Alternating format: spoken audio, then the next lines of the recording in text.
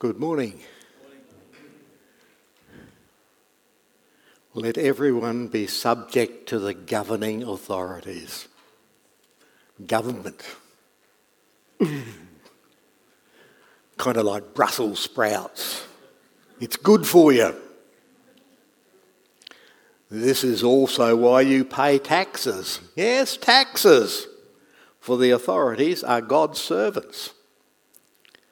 So today we're going to start with a little reminder. Here it is. Remind the people, as if you really need it, to be subject to the rulers and authorities. You know, even Jesus said, "Render unto Caesar."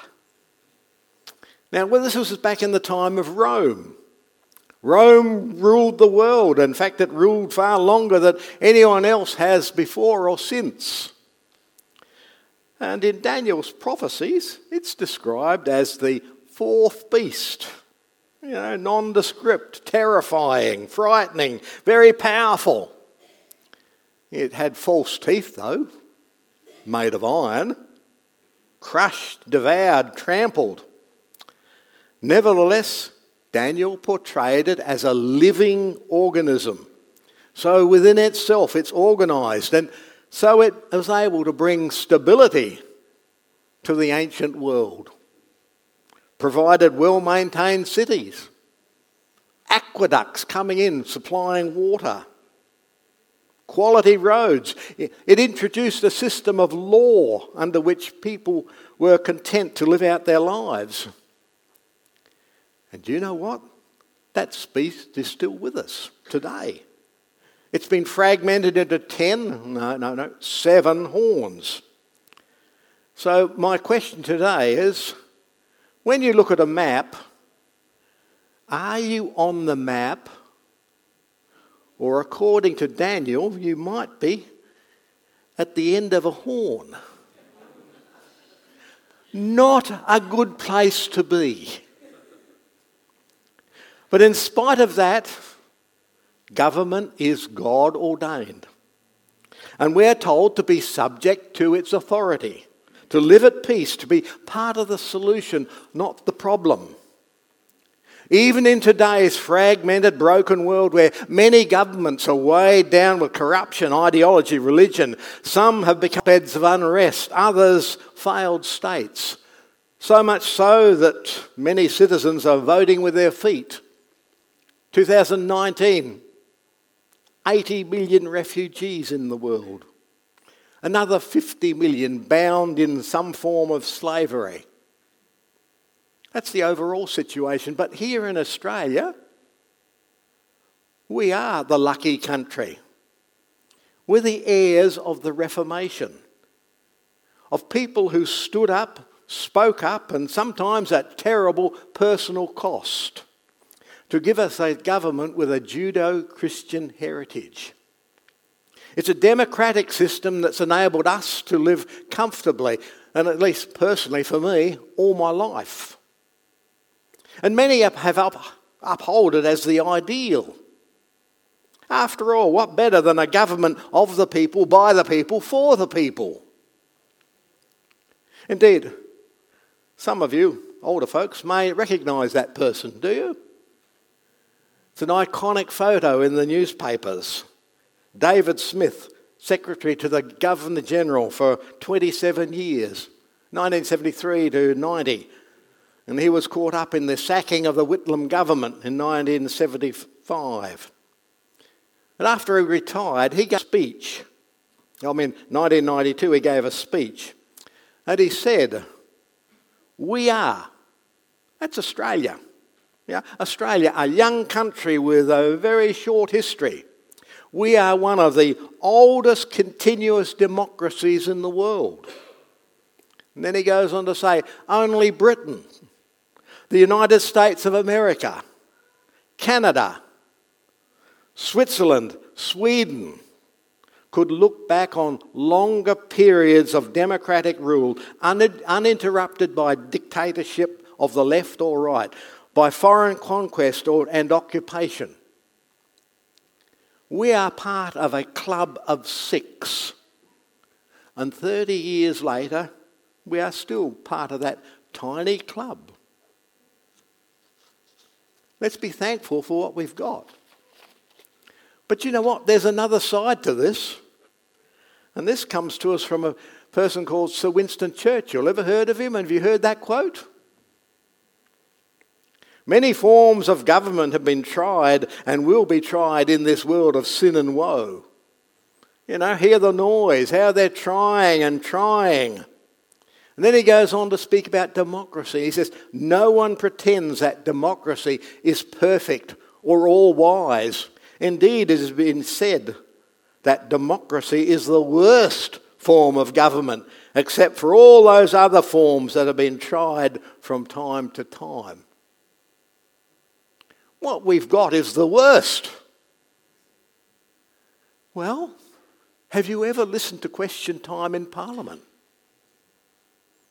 How they shout at each other and they talk past each other and they're trying to score points. I mean, how many have seen this series of programs in the past? The BBC series, Yes Minister. You know, a priceless satire on the inner workings of government. And you know what? After having worked in the public service for 30 years, it's all too real. But then, if it's of, by and for the people, no matter what you say here, and we all have a vote, someone has to be in charge. And with all the campaigning and manoeuvring and voting and background noise that's going on, can you kind of sense within the community, within the nation, as you read the newspapers, that there's a cry for leadership out there? Someone who can inspire. Someone who has convictions. Someone who could give us a vision. A sense of direction. I sense there's a void out there. But who can fill it? Well, that's what Isaiah tells us. There is someone. He is coming. That's what Isaiah said, but actually he has come. And the words are, his words, and the government will rest on his shoulders. And he will be called Wonderful Counselor, Mighty God, Everlasting Father, the Prince of Peace. He will get it right because he's got those 4 stripes on his shoulder. He's the one in charge, and he will bring back to us the harmony that is in heaven. But notice it's about 4. And before we go any further, let me cut back to where we left off in this subject last time. You know, we saw how in Moses' time, Israel was divided into 4 camps around the sanctuary. Now, you're looking at the screen. Am I going to get this right? Judah, that side. Have I got it right? Ephraim. Now, what's down there? Look, Reuben. Dan. Whew. And then they have 4 standards. A lion, an ox, a man, an eagle. And they are the same as the creatures around God's throne up in the book of Revelation. And then there were 4 prophecies about the branch. Jesus as our king, as our servant, man, and of the Lord. Got that right? Whew. And these in turn matched the 4 Gospels. That's what we talked about last time. The themes of the 4 Gospels of Matthew, Mark, Luke and John. And now we come to Isaiah and we come another 4. So can we fit these 4 into that big picture? Well, would you intuitively expect some sort of alignment? Oh, I heard a yes. Ah. But can you see one? Or isn't it so obvious? You know, I'm not going to do anything more with that picture today, but I'm going to suggest to you Where would you attach Jesus as our wonderful counsellor, the government on his shoulder? Does that sit with Jesus as our king, with Matthew and the lion symbol? You know, why not put it up the top with the of the Lord?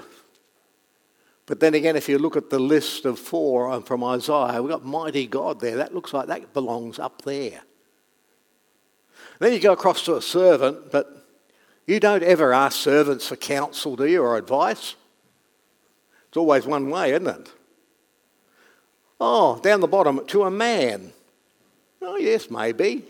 A man can give you advice, but do you really need to take any notice? You know, what authority does a man have as opposed to someone who is a king? When he gives you advice, gives you counsel, he's got the authority behind him. He's the one who rules. Jesus rules, but remember, his kingdom is not of this world. And we know all too well how it goes down here. You know, they use Satan's principles. The exercise of force, the use of power, the point of a spear. You know how it goes, jump how high. But Isaiah here introduces a kingdom where Jesus is our king. There it is there on Matthew's there. But what stands out above all else in his kingdom is that he is our counsellor, our wonderful counsellor. Sure, a king rules, a king has authority, a king leads.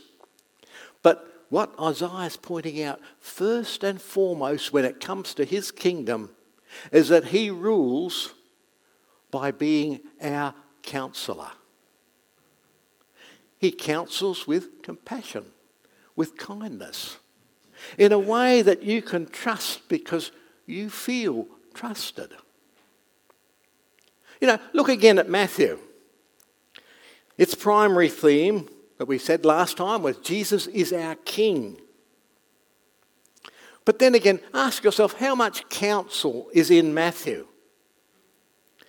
You know, there's not so much history in Matthew, but so much as a compilation of Jesus' major sermons and discourses that he gave during his ministry. Indeed, if you add it up in that list, I think there are about 10 chapters. Like the Sermon on the Mount, that something our pastor has been working through systematically recently in a series of services he's taken. You know, the Sermon on the Mount, getting along with others, taking oaths, loving others, even your enemies, avoiding ostentation, getting your priorities right, avoiding worry, of discipleship, the second on the list, being wise as serpents and harmless as what? The parables by the sea. The sower went forth to sow seed onto those different sorts of soil, of human relations and humility. If you want to get into the kingdom, you need to be like a child. Hypocrisy, second coming. Hear the counsel. Trust the counsel. Act on the counsel. You know, even as Matthew book ends, you know, he spent 3 years with those disciples and then he more or less told them, hey, now it's up to you. You know that command, go ye into all the world. Well, think about it. How much was being placed on their shoulders? All the world? Take on the Roman Empire? Simple, ordinary men. Nothing extraordinary about them in terms of talents. They didn't have huge resources. But did they rise to that trust? The answer's in the book of Acts. And today, as we look around the world, so many Christians, 12 ordinary men. Hey, what does a counsellor do anyway? They advise, they encourage, they provide information, they present solutions. They don't command or demand you, do as you're told. No. One of the definitions that comes to us is this very familiar verse. All Scripture is God-breathed or inspired by God, inspired by God's Spirit. And Jesus said, the Spirit is another comforter, someone just like me. And this Scripture, this word, this counsel, if you like, is useful for teaching. That's where you learn. In rebuking. Oops, that's where you got it wrong. Correcting. A little bit to the left maybe. No, a little bit to the right. Now you've got it. Training in righteousness, that's the way to go. So that the servant of God, that's us. Now it's up to us. The trust has been given here. It's on our shoulders. For we are the servants of God, and we may be thoroughly equipped for every good work. Every good work, morning, noon and night. And to round it off, under the power of Spirit, we can do it. What's the best way to learn?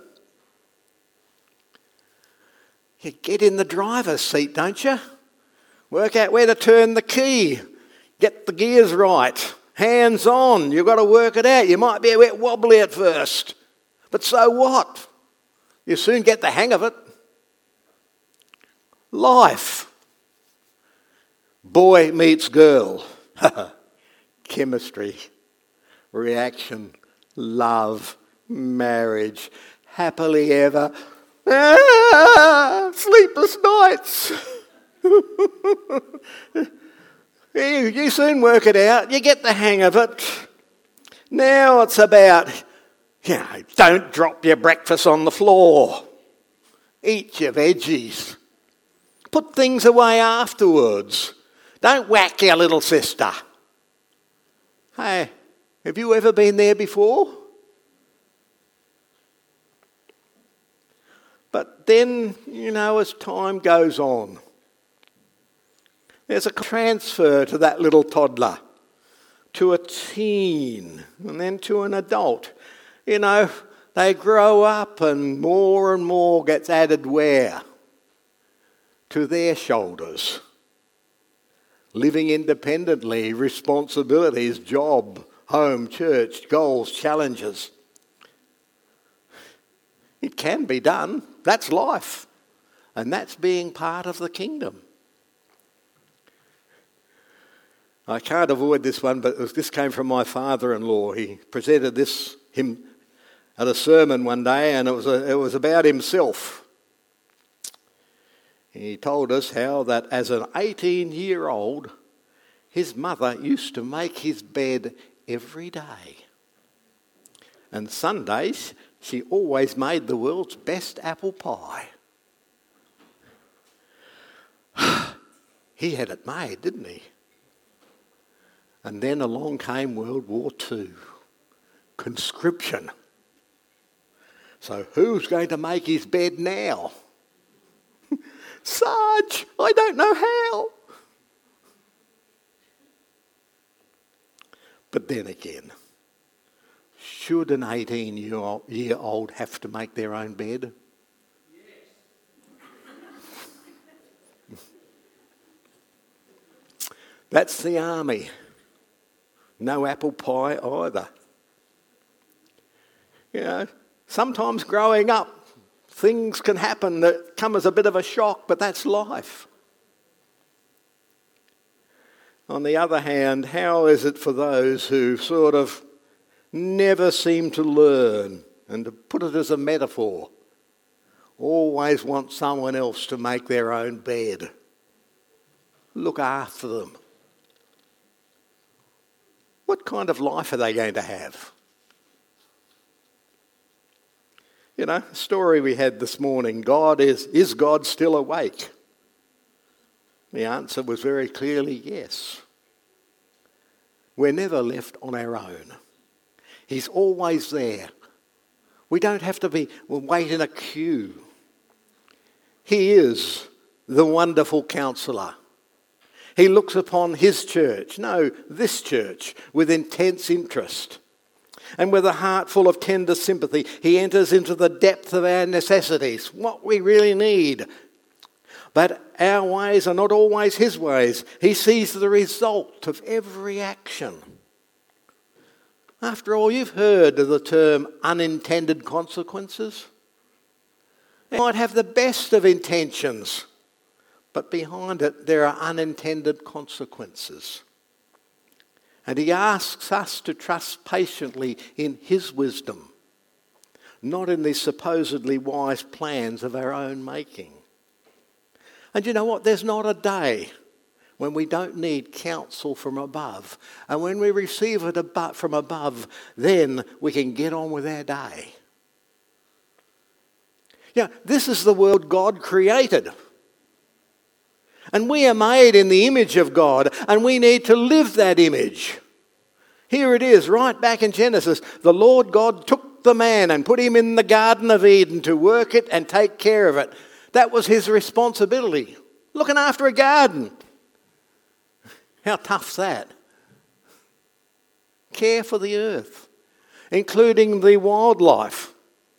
And oh yes, we hear about the animals all the time, but remember back there then it says God brought them to the man to see what he would name them. You know, Adam, you're responsible. So, you give them a name, it's all yours. And so what do we have? Where are the boys and girls? What's that animal? And what's this one? You know, talk about a big mouth. What kind of a mouth he got? A hippo mouth. What's this one? Oh. Now, Australia. We're in Australia. We've got even an Australia one. So what will we do now? What do you reckon? Got to have one of those, don't you? Skippy. And those little koala bears. Can't beat our koala bear, can you? Not the big grizzlies in America anyway. But you know, in the final analysis, how much of the end time judgment is going to be related to the way mankind has treated this earth, including the wildlife? He will destroy those who will destroy the earth, destroy those who have violated the original trust. Look again at ancient Israel, where Moses was advised to select capable men who feared God, men who are trustworthy, and appoint them as officials over thousands, hundreds, fifties and tens. Again, working through delegation. Let the simple problems, let the 10 sort that one out. Bigger ones, okay, we'll do the 50. Bigger ones still, 100. Real big ones, 1,000. And then the super tough ones. Oh, well, that's Moses' job. And the same today. Speaking of his church, we are told God has not provided that the burden of leadership should rest on a few men. Responsibilities are distributed among a large number of competent, and let's be real modern now, men and women.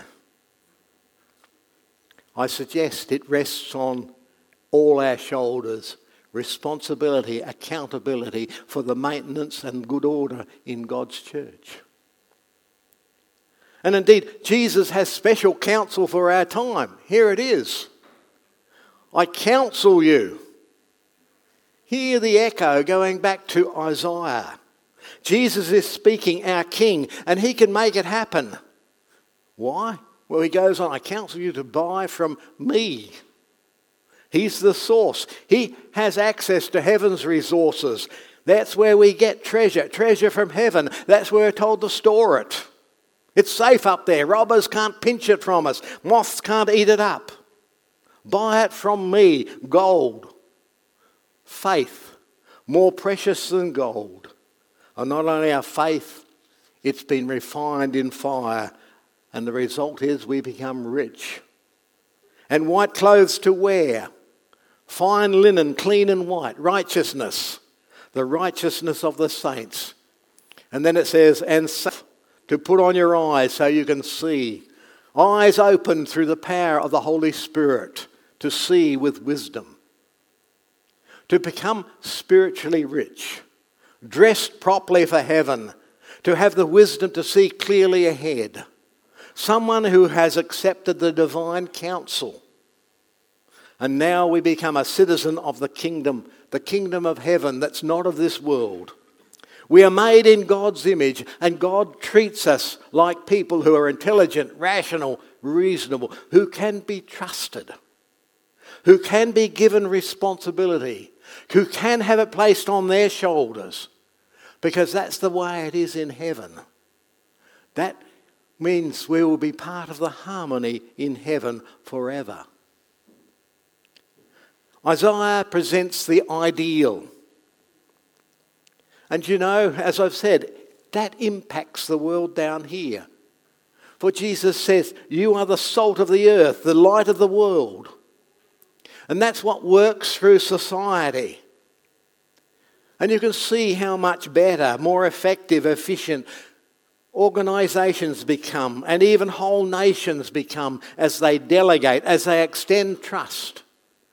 Where individuals are treated this way, where they are given responsibility and held accountable. You know, our lucky country didn't just happen. Salt and light has had an effect. Even though it might be the worst, we are still enjoined to live in peace within it, to accept its authority. And, yes, we are so much better off here than many other places in this sorry planet. And we can be thankful for that. May I suggest the effect that starts with that is real out there. And if that's the case out there, how much more in here? Harmony, true harmony, lies ahead for those who listen. Listen and act upon the words of our counsellor, our wonderful counsellor. So let's keep faith. Let our faith keep rising ever higher. And let our hope for that better world keep shining ever brighter. Shall we bow our heads?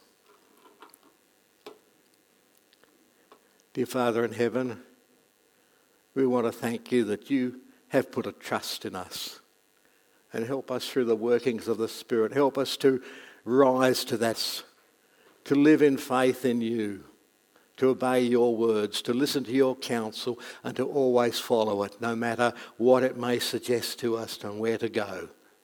And with these thoughts in mind, we ask that you'll dismiss us with your blessing for Jesus' sake. Amen.